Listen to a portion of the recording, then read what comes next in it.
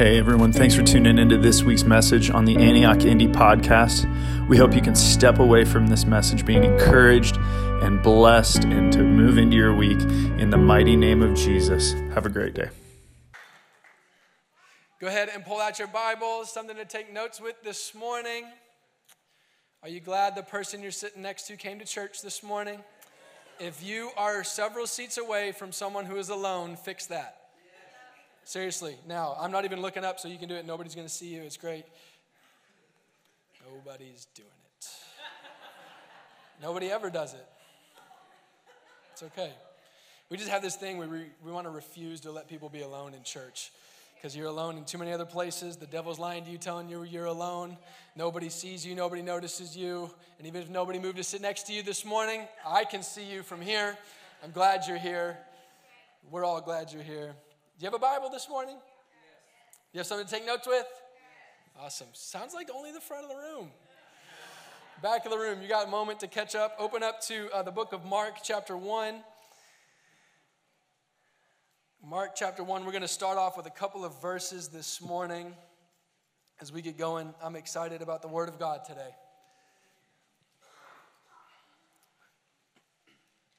Mark, chapter 1. If you're there, say I'm there. Good deal. If your neighbor's not there, you can share. We read Mark chapter 1, verses 1 through 8 as we get going this morning. You know what we're going to do? We're going to all stand up for the Word of God. Let's do it. Go ahead and stand up to your feet. There we go. Shout out to Brittany for being the first one up. That was fast. Wow. Sometimes on a rainy Labor Day, you got to get the blood flowing, right? I don't know if you know this, but this is the Word of God, so watch out. The beginning of the gospel of Jesus Christ, the Son of God, as it is written in Isaiah the prophet, behold, I send my messenger before your face. Do you know that Jesus is right in front of you? Sometimes you think he's far, but he's right before your face. Who will prepare your way? A voice of one crying in the wilderness, prepare the way of the Lord, make his paths straight.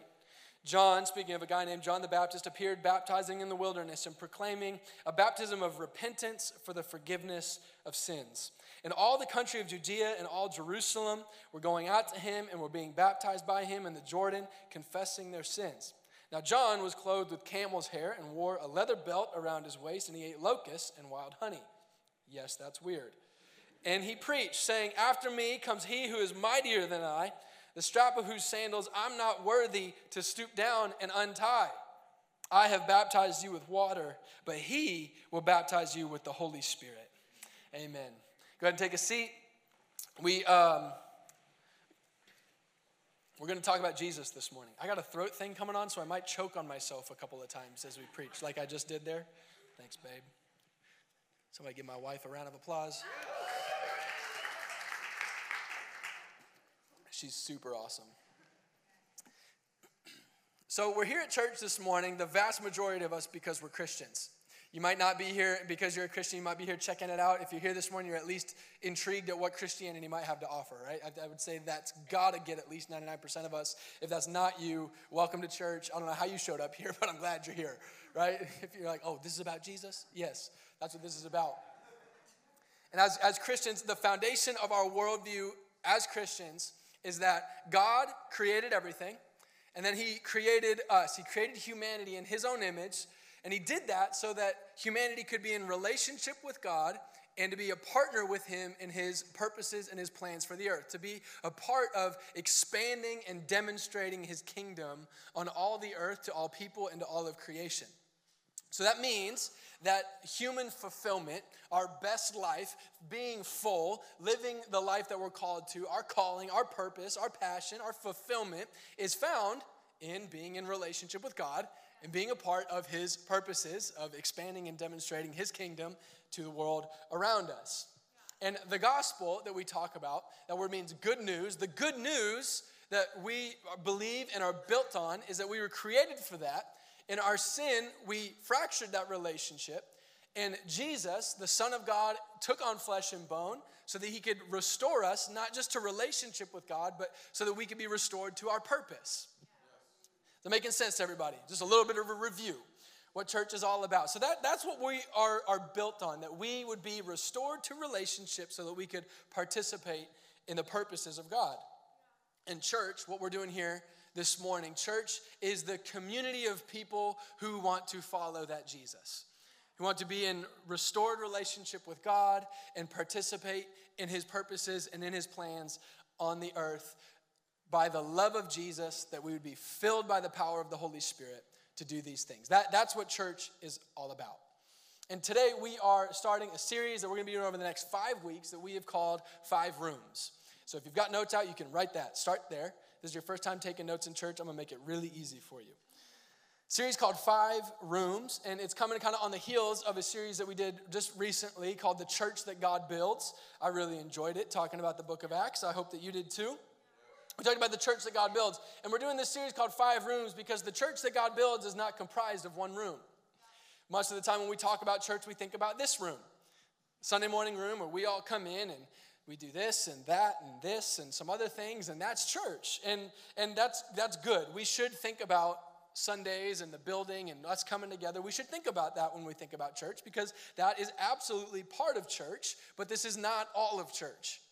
There's a difference between a part and the whole thing, right? This is part of it, but this isn't the whole thing. And the 5 rooms that we're talking about over the next few weeks are what kind of the language that we're going to use to talk about our 5 core values as a church, the 5 rooms that make up this church, the church that God builds, or if we want to just keep going with metaphors, the 5 pieces of the puzzle that make up the whole picture. We could go on and on. Are you understanding, though, what I'm trying to say here? That's what we're going to be talking about, that make up the whole picture. Each one of these 5 is an important part, but no one of them is in and of itself the whole picture. You ever gotten to the end of the puzzle and been missing a piece?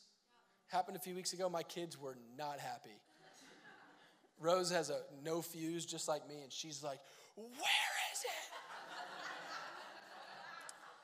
So let's have that attitude about church. I want the whole thing. I like the whole thing. God's got more. I want the whole thing. I don't want to be missing a piece. I don't want an empty room in this house. 5 rooms. 5 rooms. The first core value that we are going to be talking about, and the simple title for this message is personal devotion to Jesus. Personal devotion to Jesus. The first of our core values as a church and what we believe we have to be, if we're going to be the people of God, we have to be a community made up of individuals who are personally devoted to Jesus. A group of people who individually spend personal time in personal relationship, living out personal devotion to Jesus. We cannot be a community devoted to Jesus if we are not individuals committed to Jesus and devoted to Jesus. This has to be a regular, daily practice of our life. This is what we want to be. We want to be a people of personal devotion. And it should not be a surprise for me to stand up and say this in church. And if you've been in church for a long time, this is like an easy checkout point because you've guaranteed you've heard stuff about this before. You're like, this is not going to be anything new. Probably not. Let's do it. We don't need something new. I mean, it shouldn't be a surprise that I'm saying this, considering that we opened talking about the fact that our entire worldview is wrapped up in humanity being in relationship with the God who created everything. So it should be no surprise that our core value is that we are in relationship with this God with whom our whole worldview is built on, that he created everything and created us so that we could be in relationship. We should have a core value of being in relationship with this God. It should not be a surprise. And this should not sound radical. It probably doesn't sound radical at all to be like, yeah, we should be living lifestyles of personal devotion. If you take a survey of Jesus followers, if we took a survey of this room or of church people, you'd likely find that a vast majority would agree that spending time with Jesus, some sort of regular rhythm of worship, of reading the Bible, of prayer, things like that, those are really good things. I guarantee you a vast majority would say, yes, that's a good thing. If they said no, they'd be like, if I say no, I'm definitely a bad church person, but I know I'm a good church person, so I know those are good things. A vast majority would agree with that, and you'd probably also find the common sentiment among that same group of surveyed people that those are good things, and I should probably do more of that. I should probably spend more time with God. Yes, it's a good thing, and I should probably have more quiet times or devotions or more time with Jesus. All different words that we use to talk about this lifestyle of personal devotion. So our worldview is built on this. We know it's good. We feel like we should do it more. It's the number one core value of our church, and yet it is rare to find a person, and it is even more rare to find a people who, were you to do an audit of their life, time, energy, resources, effort, focus, finances, would demonstrate a lifestyle of personal devotion to Jesus.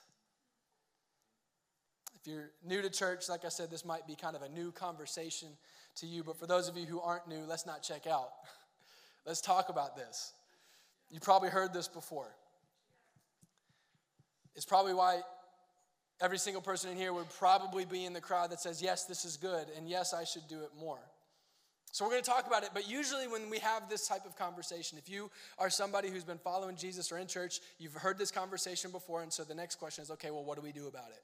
Why aren't we doing it? What should we do next? All of those sorts of things. And if you've been in conversations like that, like I have, then what usually happens is we narrow that down as we're talking about it because we're fired up and we're going to do something about it. What we usually talk about is that the problem that we have, the reason why we don't do what we know it's good, what our worldview is built on, is that we have a discipline problem or we have an equipping problem. You know, it's like, I need to either try harder and or I need to know more. Like I need to know more how to do it. I need to know more what to do. Like I just need more accountability. I need more discipline. If I just worked harder and knew more, I would totally do this more. But the Lord speaks directly to this reality that we're talking about in our lives. This reality that us humans who call on his name and adopt this worldview can kind of do this very not. He speaks directly to it, and he highlights the actual problems. And I don't know if you've ever tried to solve a problem before, but when you're trying to solve a problem and you're going after the wrong problem, it doesn't ever seem to solve the problem. It's really important that you understand what the actual problem is if you want to solve it.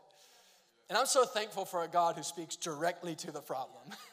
He says, you want to fix it. I want you to fix it. We want this fixed. Let's make sure we're aiming at the same thing. And he speaks to this in Jeremiah chapter 2. I know you turned to Mark 1. We're going to be a little bit all over the place. I'm only making you go to Mark. You can look at the screen for this part.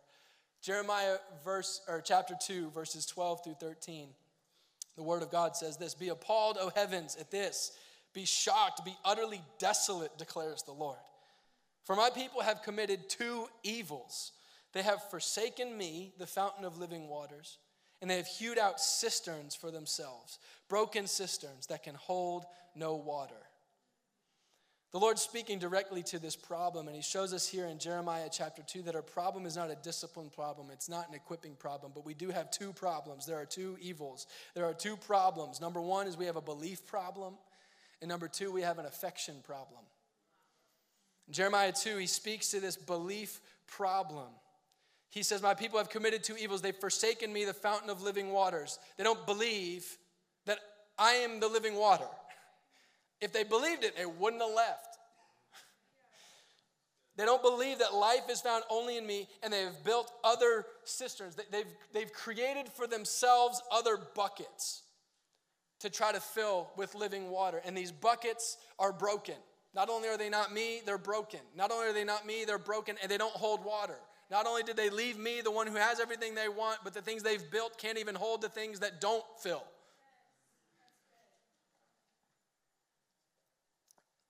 They don't believe that I am life, and they do believe they can find it somewhere else. It's a belief problem. Back to Mark chapter 1. We ended with verse 8. John the Baptist is speaking. He says, I have baptized you with water, but he will baptize you with the Holy Spirit. Baptized, that word, it means immersed, covered, filled, soaked. I mean, just drenched. Picture just like the whole 9 yards. We think that we get life by filling all of our buckets. That's Jeremiah 2. I'm looking for life. I've got all these buckets in my life. My time, my focus, my energy, my dreams, my desires, my calling, my passions. If I could just get all these buckets filled up, then I would have life. We think that life is found in filling our buckets, but Jesus gives life by filling us. Jesus didn't say, I'm going to fill your buckets. He said, I'm going to fill you. That's what you're looking for. You're not looking for a full life. You're looking to be full. And when we talk about our behavior, being a people who are devoted to Jesus, our behavior is not going to change by being disciplined. Our behavior will only change when we change our beliefs.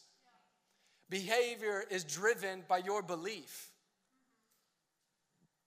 We walked away because we believed we'd find it somewhere else. And we have this belief as Christians and church people so often that the reason Jesus came was so that we could have a better relationship with God.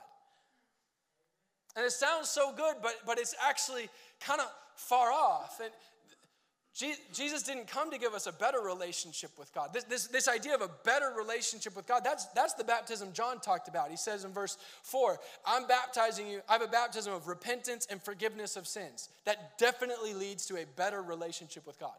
When there's no sin separating you, you're totally forgiven. The love of God, this is incredible. Absolutely, this is a better relationship with God. Jesus loves me and forgives me. I can have a better relationship with God, so therefore I should start adding him to all my buckets. That's what we do with that. So therefore, we've got the fairy dust that we should start sprinkling to make our different areas of our lives soar and fly. We believe that Jesus came to give us a better relationship with God, but Jesus didn't come to give you a better relationship with God. He came to give you his relationship with God. I baptize you for forgiveness and repentance, John said. But there's somebody coming after me. I can't even untie his sandals. He's going to baptize you with the Holy Spirit. Your relationship with God is not something that adds to your buckets. You are the bucket. You are the bucket. To be filled like Jesus was filled. With the same Spirit that pulled him out of the grave. This is what Jesus came for. His relationship. His filling with the Holy Spirit. Our first problem is a belief problem. Our second problem is an affection problem. That was just kind of the intro to get to where we're really going. Mark chapter 1 continues. John says Jesus is coming. He's going to baptize you with the Holy Spirit. Jesus shows up. Jesus is baptized by John. Immediately after that, it says that Jesus is taken and driven out into the desert by the Holy Spirit. He's tempted and fasts for 40 days and 40 nights. Looking at Jesus' life, beginning here right off the bat, he had to choose to focus his affection on the Father just like we do.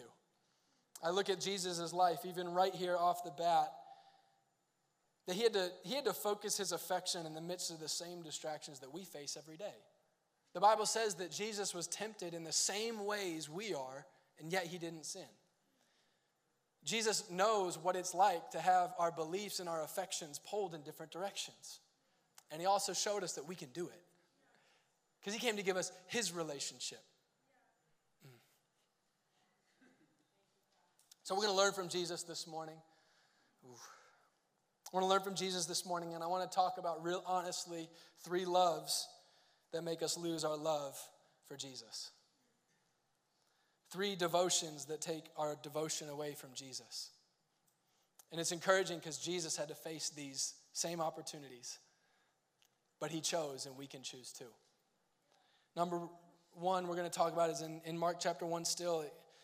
So we've got the baptism and temptation, and then the verses we read last week, the kingdom of God is at hand. Jesus makes his first disciples. He begins preaching and ministering. Miracles are happening. It's absolutely crazy. And now in Mark 1, verses 32 through 35, would you read with me? It says, so stuff's been happening. It says, that evening at sundown, they brought to him all who were sick or oppressed by demons, and the whole city was gathered together at this one door of the house he's staying at. That's crazy. We glance over that stuff. Like, imagine if the whole city was outside that door. And he healed many who were sick with various diseases, and he cast out many demons, and he would not permit the demons to speak because they knew him. This is insane. Now I want you to underline verse 135. And rising very early in the morning, while it was still dark, Jesus departed. He went out to a desolate place, and there he prayed. I want you to underline that verse in your Bible this morning. The first love is I love easy. I love easy.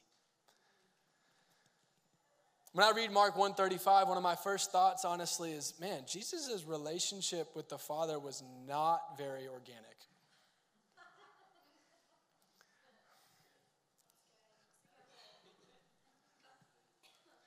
Very early, in the morning, in the dark, got up and left, found a desolate place, and then prayed?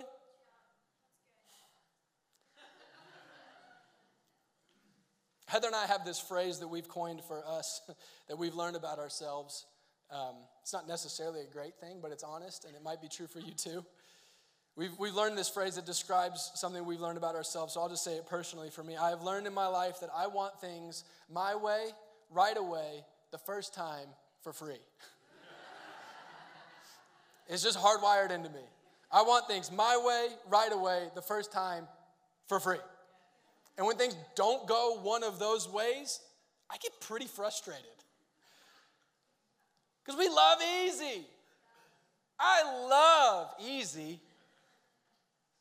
And so often we love easy more than we love Jesus.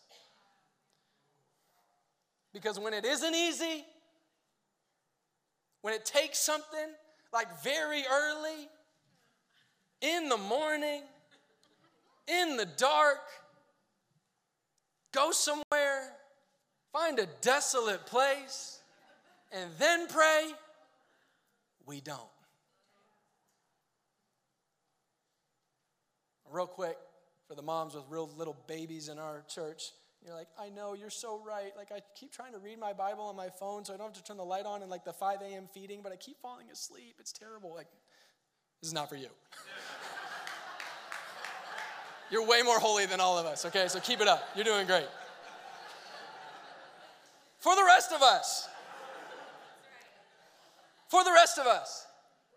we know the easy that we love more than Jesus based on whatever we say after, in this conversation, when somebody's talking about spending time with Jesus, you know the easy you love more than Jesus based on whatever you list after you say, yeah, I really want to spend time with Jesus, but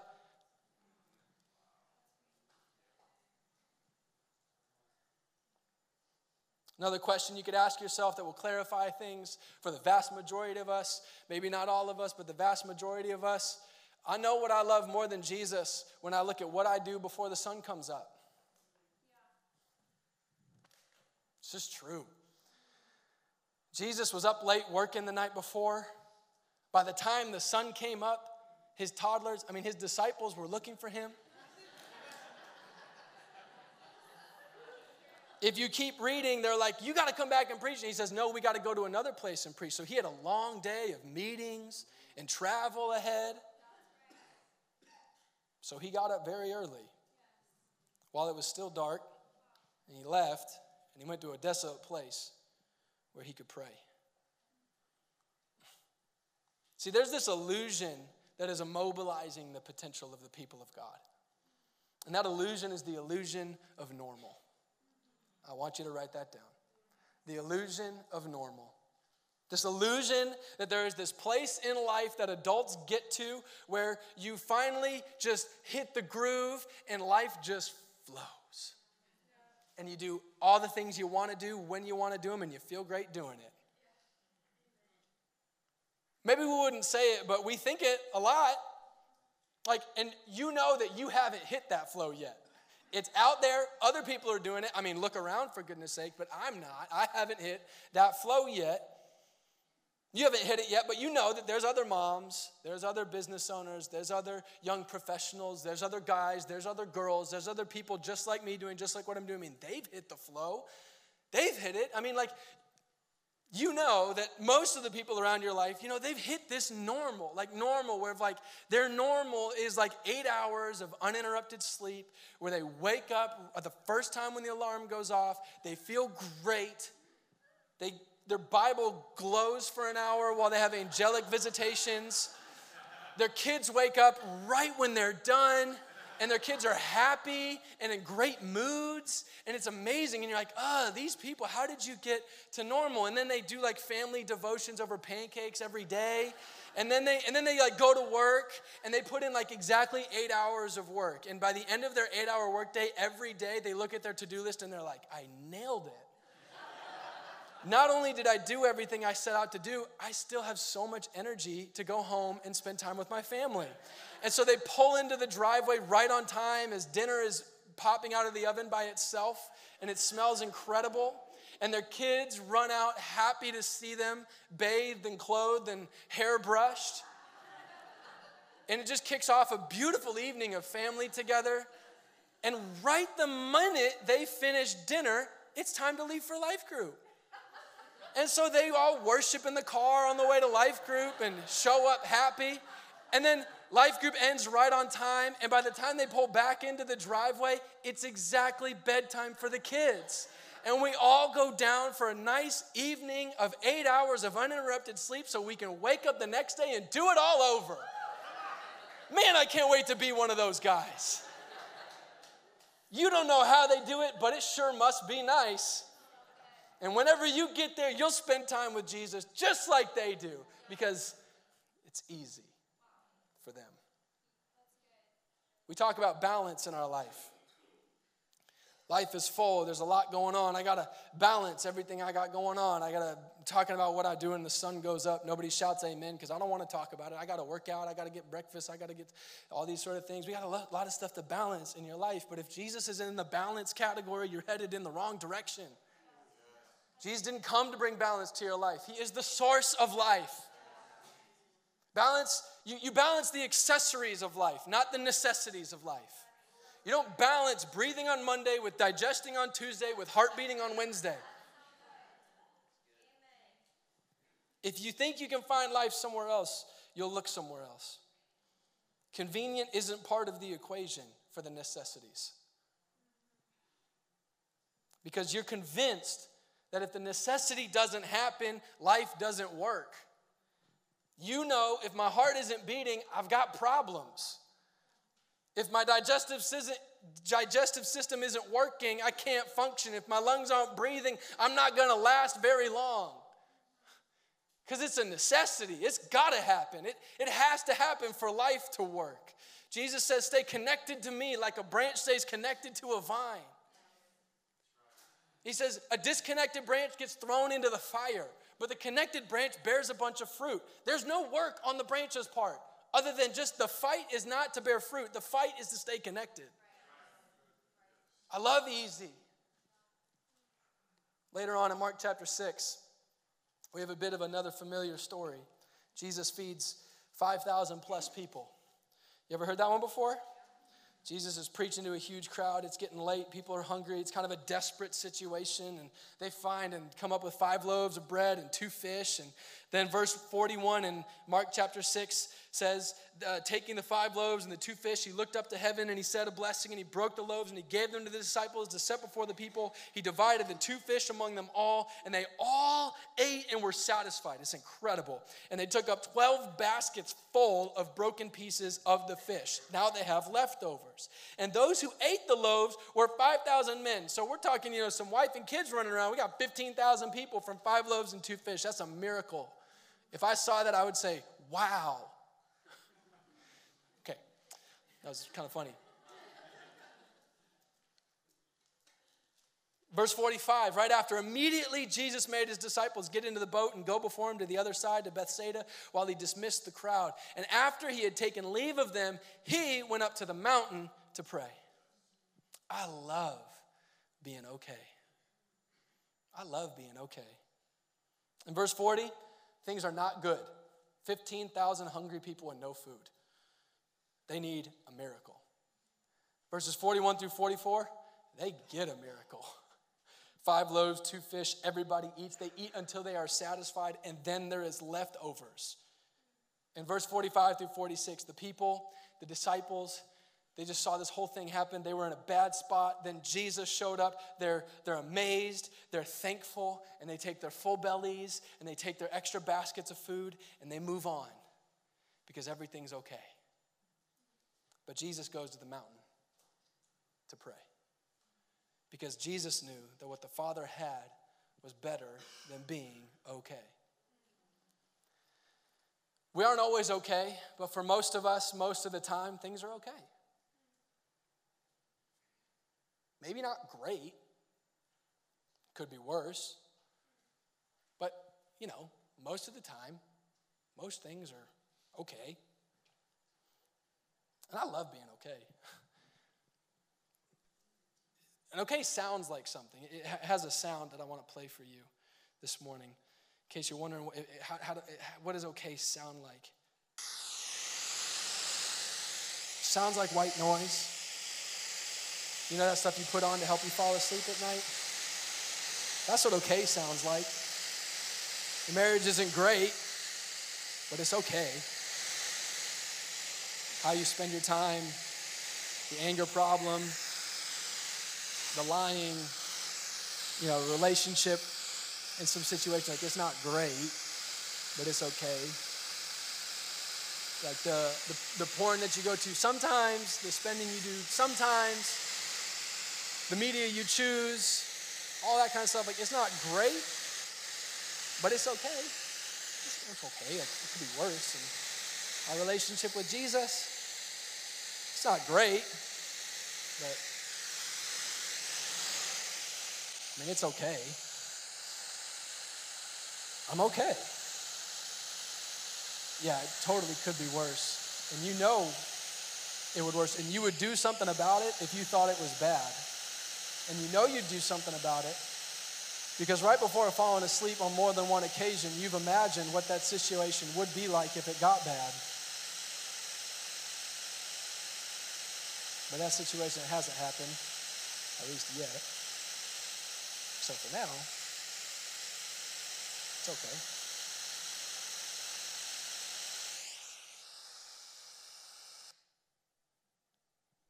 And we got to wake up.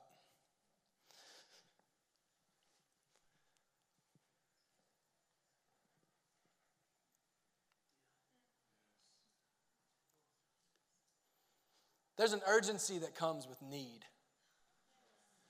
There's an urgency that comes with desperation. There's an urgency that comes with crisis. When you need a miracle, you need God. When you're hungry, you find a way to eat. When you're thirsty, you find a way to drink. When you are desperate, you find a way to live. You learn what you need when you're dealing with crisis. You learn what you love when you're doing okay after the miracle, when your belly's full. There's even some leftovers and some extra. There's always more. There's always more. But I love being okay. Mark chapter 14. We pick up Jesus' life the night that he is arrested so that he can be tried and crucified. In Mark chapter 14, he takes his disciples to a garden to pray. Mark 14, 32 through 36. And they went to a place called Gethsemane, and he said to his disciples, "Sit here while I pray." And he took with him Peter and James and John, and he began to be greatly distressed and troubled. And he said to them, "My soul is very sorrowful, even to death. Remain here and watch." And going a little farther, he fell on the ground and he prayed that if it were possible, the hour might pass from him.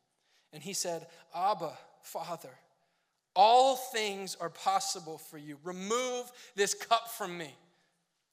Yet not what I will, but you will." I love feeling good. I love feeling good. Jesus, the Son of God in the flesh, about to be arrested, beaten, tried, and crucified for the sins of all of humanity, full of the Holy Spirit, blameless and without sin, in perfect communion with the Father, goes away to the garden moments before he is betrayed so that he can pray. How does he feel? It says distressed, troubled. His soul is very sorrowful. Other accounts tell us that the emotional stress in this moment is so great that instead of his face dripping with sweat, his face is dripping with blood. That's how he feels. What does he pray? Abba. Basically the Hebrew word for daddy. Daddy, please. Father, please. Everything is possible for you, which means there's got to be another way. Everything's possible. Surely this one thing has to be possible. Let me do it another way. There's got to be another way, please. That's what he prays. And what happens? By reading the rest of the story, we see that our all good, all knowing, all loving, all powerful God tells his only son, no, there isn't. You need to go die. As a pastor, I'm often asked, and as a human, I have often asked, what about when I don't feel anything? What do I do when I'm not feeling it?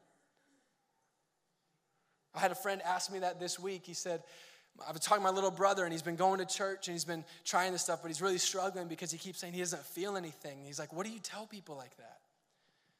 And I told him, well, why don't you tell him to get his Bible and read it every day until there's something that he knows he can go and obey, and then do that every day, and do that for as long as he's not been following God, however many years that is, and when those years are up, ask him how he feels. Jesus finishes his prayer with this small statement, yet not what I will, but what you will. I want you to hear me this morning. I really love feeling good. I love feeling good just in general, and I love feeling good in the presence of God. I love feeling God. There's nothing like feeling God. I want to feel God. I want to feel God more. I want you to feel God. I want you to feel God more. I do feel God. You probably do feel God. I want it more. You will feel God. Yes, I'm all for it, 100%. Come on, let's go. But this, like this, and this, and this, and that, it's not about you. And it's not about me. This Bible, this Jesus, this church, this life, it's not about me. And it's not about you. Sometimes we ask about not feeling certain things in certain ways at certain times as if God owes us something. Because we squeezed in a few Bible verses into our busy schedule. Where's the feeling? I don't feel anything. God didn't hold up his end of the deal. Look at me. I got up 15 minutes early. I prayed real hard. And sometimes it's the other way, and you're like, it's been years of hours. And that's hard. That's hard. But he doesn't owe it to me. It's not about me. It's not about you, and it's not about our feelings.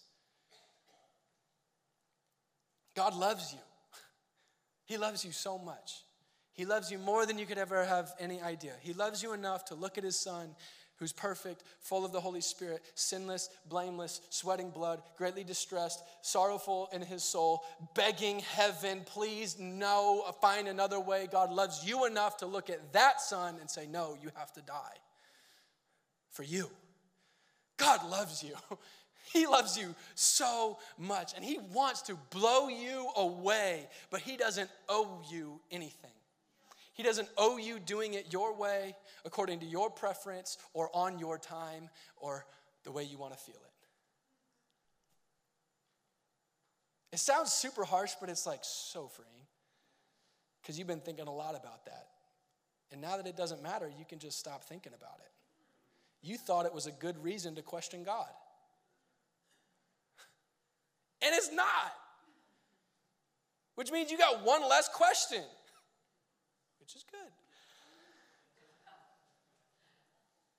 Goosebumps and tears are great, but they're not the goal.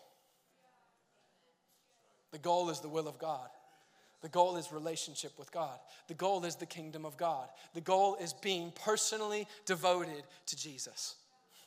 No matter the cost, no matter the feeling, no matter everybody else falling asleep in the garden when they're supposed to be up supporting me, no matter the betrayal coming, no matter the pain coming, no matter what I've gone through, no matter how okay I am, no matter how inconvenient that it is, no matter how much I wish it felt a little different, the goal is simple. It's just Jesus.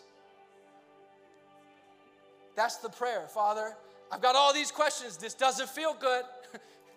It seems like things are going okay, and I don't really feel like I need you. I wish I felt like I need you, because if I felt like I needed you, I'd probably want you more, but I don't. But at least I'm here. This isn't easy. I'm not saying I'm doing it great, but I'm here. That's the prayer. Father, here I am. I'm right here. I'm being honest, and I'm hungry, and I'm willing, and I'm open. I have some thoughts. I have some opinions. I have some desires, but I am here for you. And my will, what I want, is to bow to yours. That's what personal devotion to Jesus looks like. I have a will that has a lot of desires and opinions and preferences and questions, and they're all legitimate, but they bow.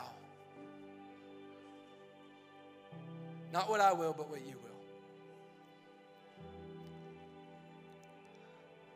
I want you to stand as we close this morning. Real simply, I believe that heaven is calling us to a personal devotion to Jesus. And it's not because God needs something from you, it's because he's got everything for you. It's Jeremiah 2. The two evils, they've left me, the fountain of living water. And they've gone and they've created other buckets that are broken and they don't hold. As we close this morning, I want to give you the simple invitation to turn your affection to Jesus. That might even be new words for you. I remember starting to realize I didn't know I could actually really love God. I thought that was just something we said. I want to invite you to turn your affection to Jesus. Turn your belief to Jesus.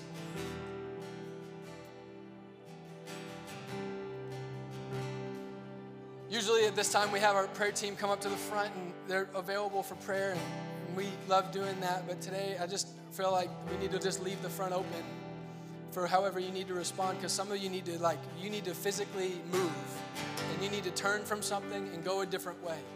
You need to confess a love that you have that is keeping you from loving Jesus, and therefore it's keeping you from life. You think it's fine, you think it's going to give you everything you're looking for, but you actually are looking for the one thing you're turning from, and that's Jesus.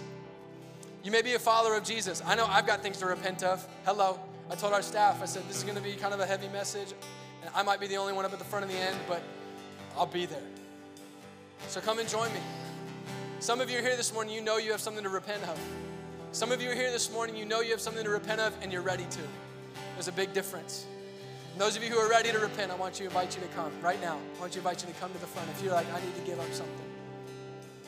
And if you're here this morning and you're saying, I know I'm just not right with Jesus. I still have my sin.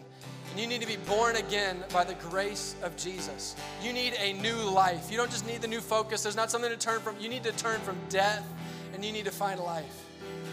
All you have to do is turn to Jesus. Give him your life, and he will make you completely brand new by this baptism of the Holy Spirit.